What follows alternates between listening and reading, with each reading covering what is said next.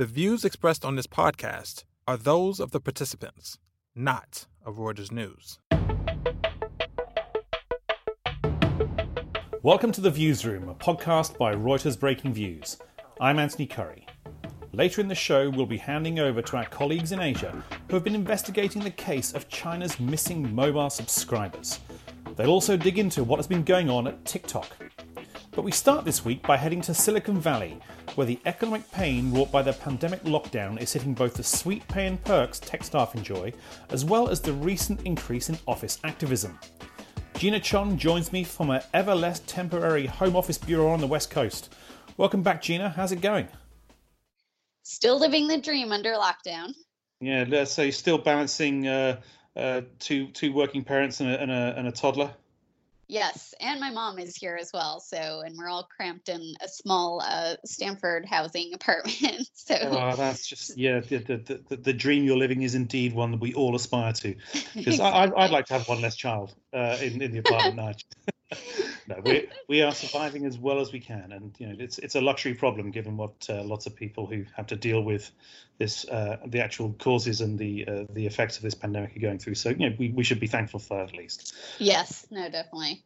But let's move on to the topic at hand, which is how the wonderful perks that many of your contacts in Silicon Valley may now be losing. So let's just put this in context. So recently we've seen the likes of Groupon and Yelp, two of the sort of more well-known, longer-standing entities over there, laying off a lot of staff.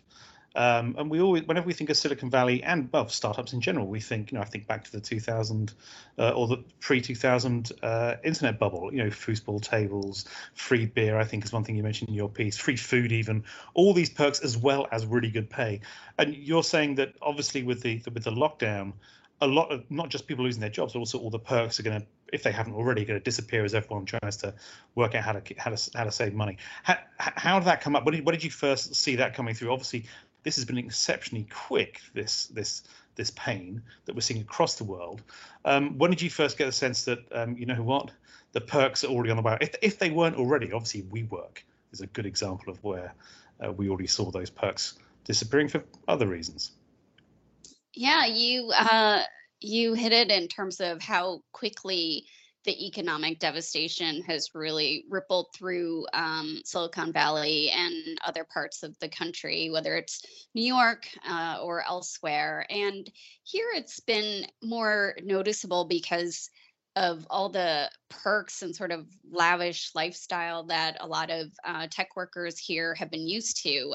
The unemployment rate in February was even lower than the national average of about 3.5%, which in and of itself was a 50-year low. Right. So there's been pretty intense competition, particularly for software engineers and similar professions. So the workers really had a lot of power, at least in the sort of white collar side of the industry. And you saw a lot of employers then compete based on some of these perks, whether it's free meals and snacks throughout the day, a lot of sort of company swag, on-site happy hours, meditation classes, all this kind of stuff that they use to try to woo employees. Now, did you get the sense that it was working? I asked that from a couple of perspectives. On the one hand is the rather more glib idea in my head, which is, does this kind of thing actually bring the best and the brightest to firms, or does it just bring those people who are good at what they do, but like the idea of free food and booze? But secondly, also, a lot of the industries I've covered over the years, so whether it's banking, car companies, other industries, they are more and more saying, or had been more and more saying, that we've got to compete. Even cement companies actually were saying this, we have to compete with Silicon Valley style things. So we're offering all manner of different perks, whether it's, we only expect you to be here for 18 months. We'll start paying off your student loans instead of pensions, giving you pensions, all this kind of thing. Obviously, that huge dynamic was not just in Silicon Valley, but do you get the sense it worked in Silicon Valley, or was it just sort of an extra perk that you got anyway, regardless? Because if everyone's offering it, is it really a perk anymore? Yeah, well, in some ways, it was not quite necessary, but you could understand why companies like Facebook and Google offered those kinds of benefits because they're located in the suburbs where there's really nothing around any of them. They have these massive campuses where thousands of people work. I mean, Facebook's so big, they have sort of traffic cops that direct you of which parking lot to go, because there's so many of them.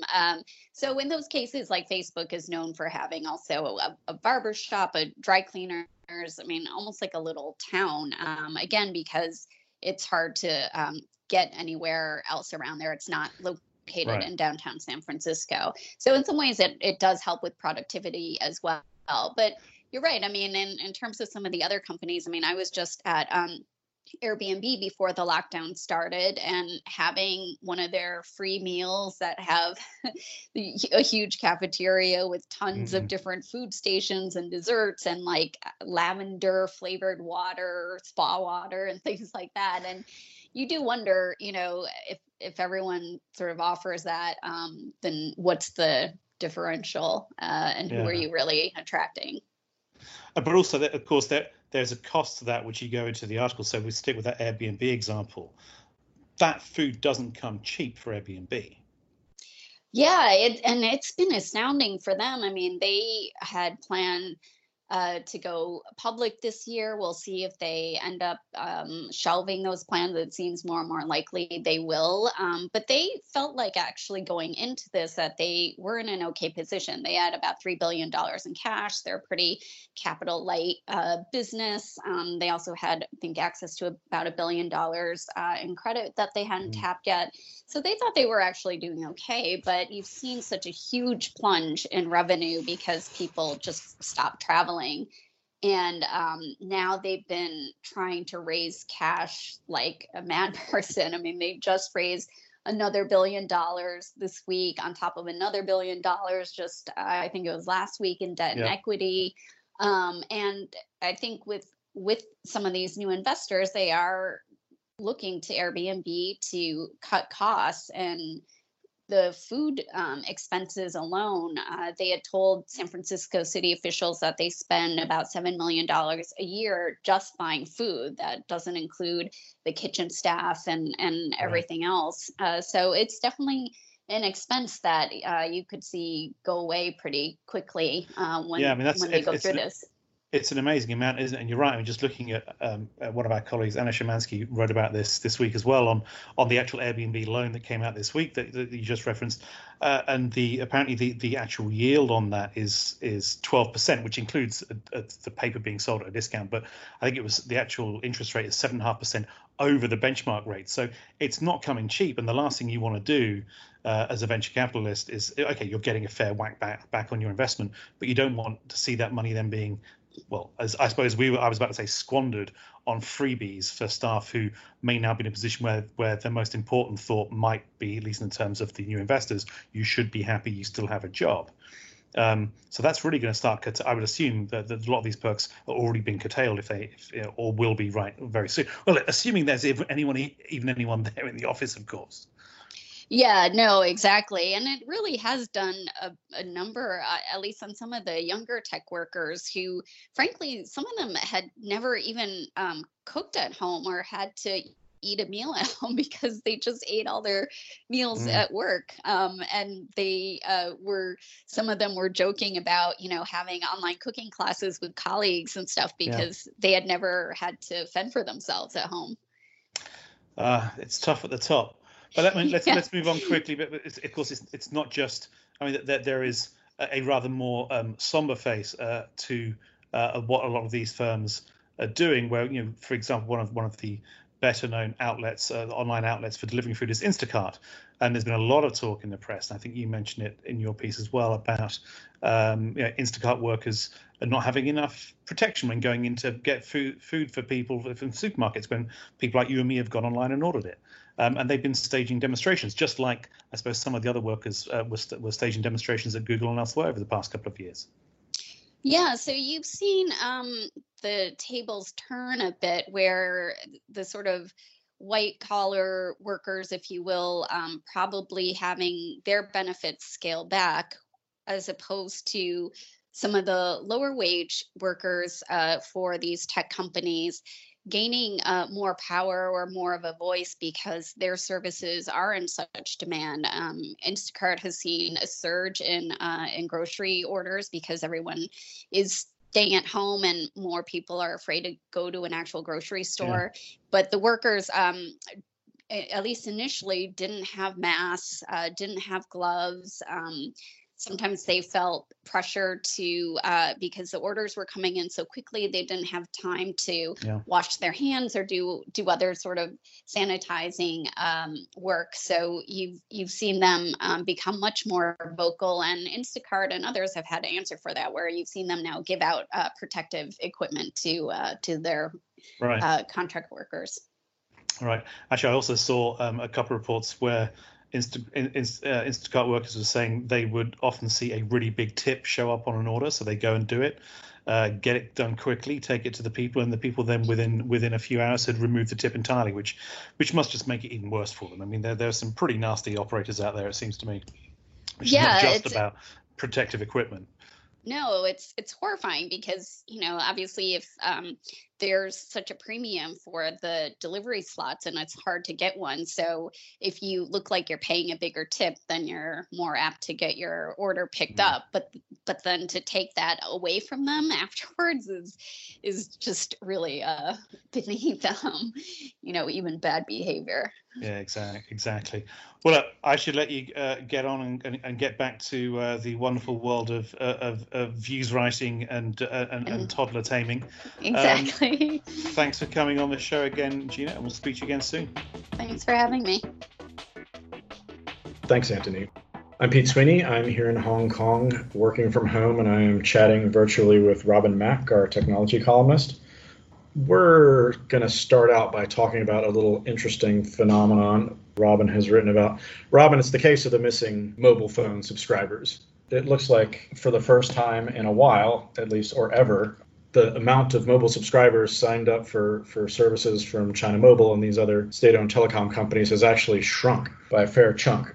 Can you lay out the mystery for us a bit?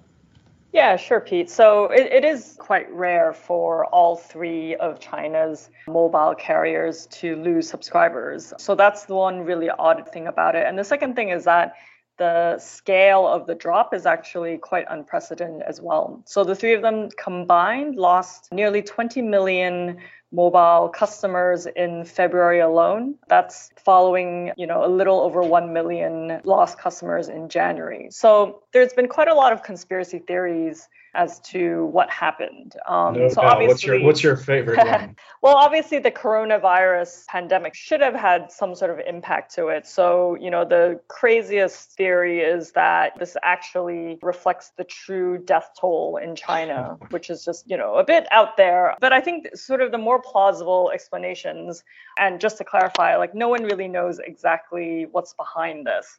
But the more plausible explanations are that in China, a lot of people have more than one mobile SIM card. So they usually have one primary number, and then they will supplement it with data-only plans just to stream videos or play video games. So then because of the quarantines and the city lockdowns, a lot of people are stuck at home streaming video. So they would use their Wi-Fi and not these mobile data plans. So the theory is that, they will cancel the second data plan.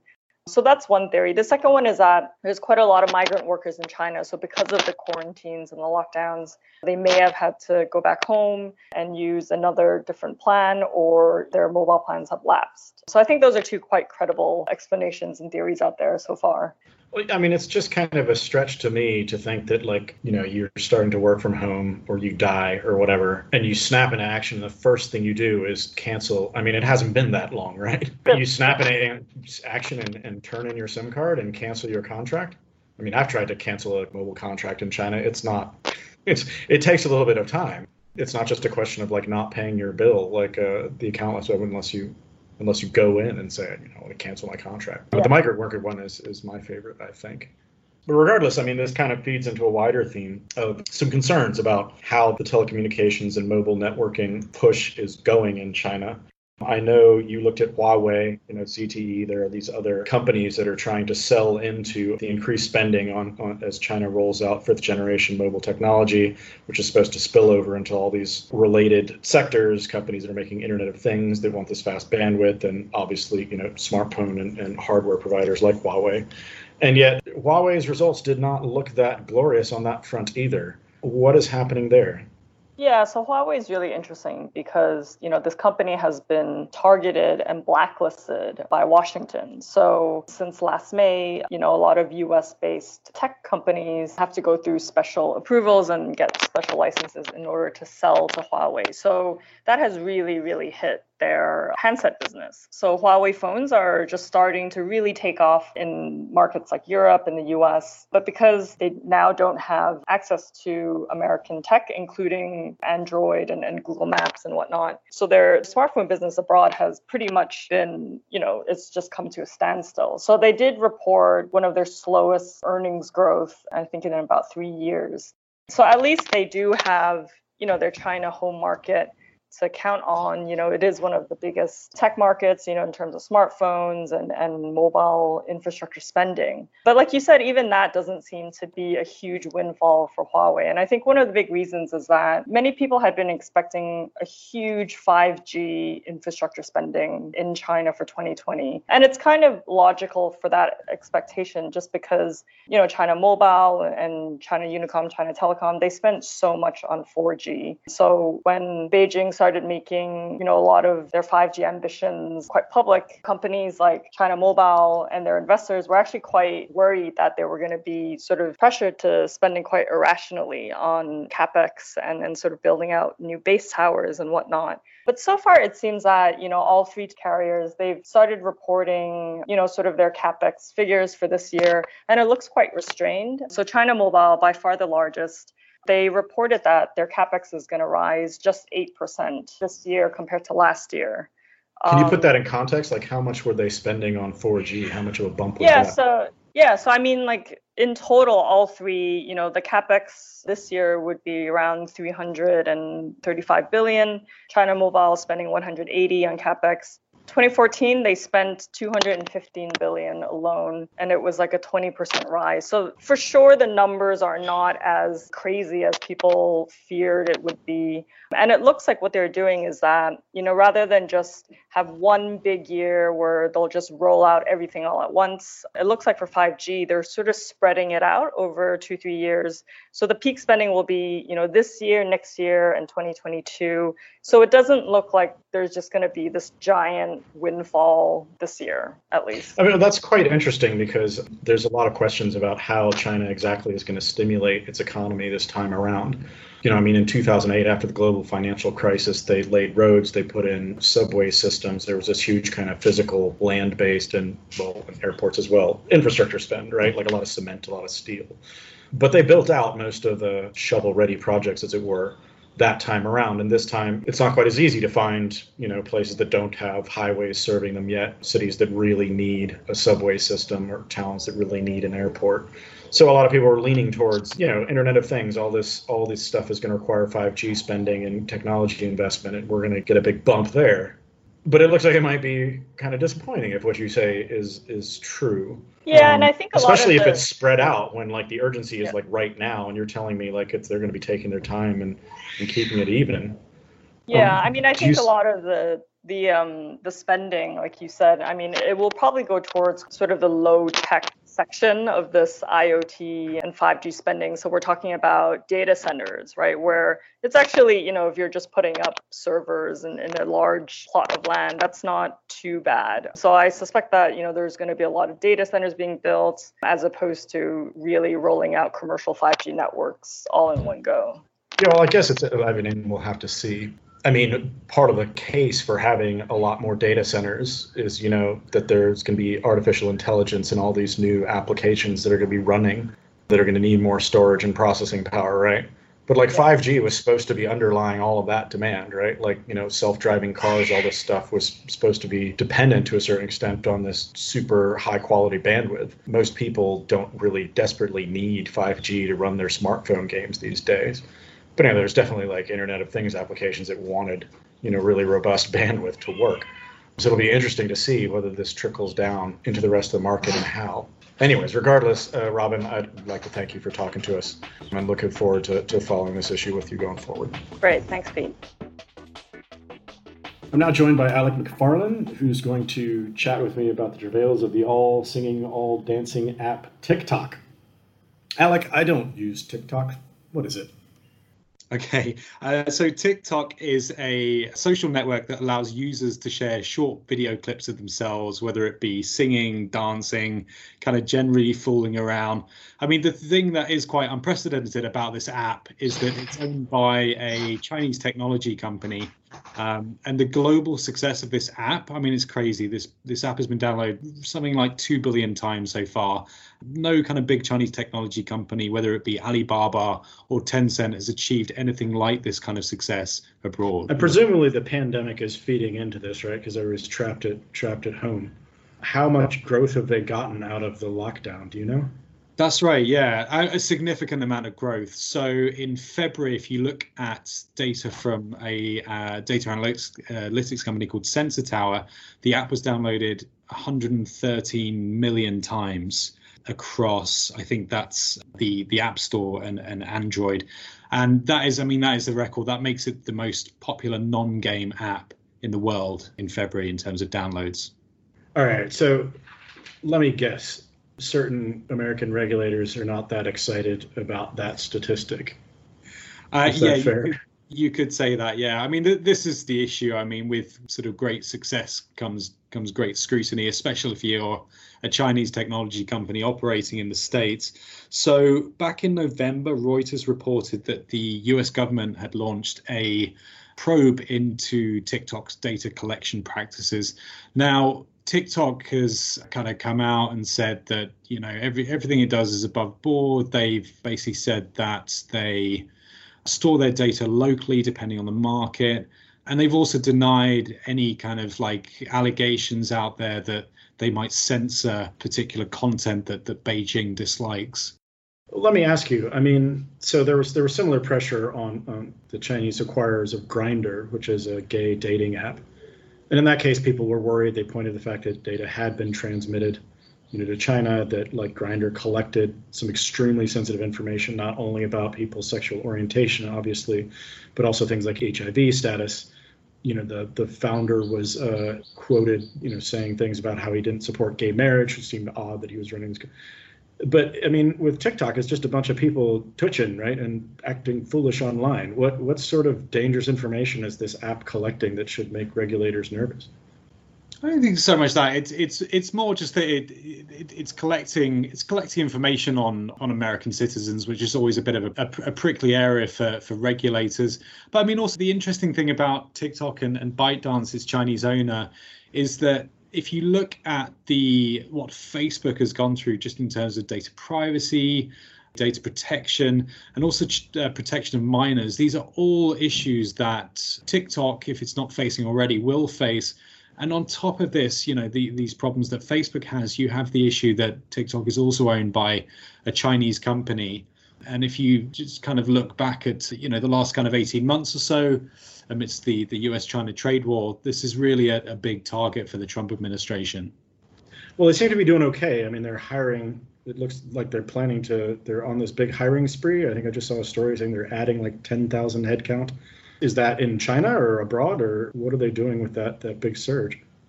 I mean, the majority of that, it seems, according to the report, is global expansion. This is kind of based on the success of TikTok. Now, you can kind of bet that all of these people won't be dedicated to ensuring the kind of future success of TikTok. What ByteDance is basically doing right now is gathering a lot of data, and it's really sort of understanding from that data what makes non-Chinese netizens tick, right? So with that, they can kind of try and understand what foreign users of its app enjoy doing, what they like sharing, etc. And that should help it hopefully sell a global audience its next hit app. Well, I guess with China turning into a political football in the American election season, how they treat ByteDance and TikTok will tell us a lot about how this trade relationship is going to go. Alec, thanks a lot for talking to me. Thank you, Pete. Thanks, folks. That's it for our show this week. I'd like to extend my gratitude to Robin Mack, Gina Chon, and Alec McFarlane for coming on the show, and of course to Pete Sweeney for some deft Hong Kong hosting. We doff our hats as ever to our producers Andrew D'Antonio and Freddie Joyner here somewhere in the New York region, and Sharon Lamb and Jamie Lowe over in Asia. And our final thanks go to you, our listeners. Check us out every day at breakingviews.com. Please do subscribe to The Views Room and our sister show, The Exchange, on iTunes, Spotify, or wherever you pick up your podcasts. And do join us again next week for another edition.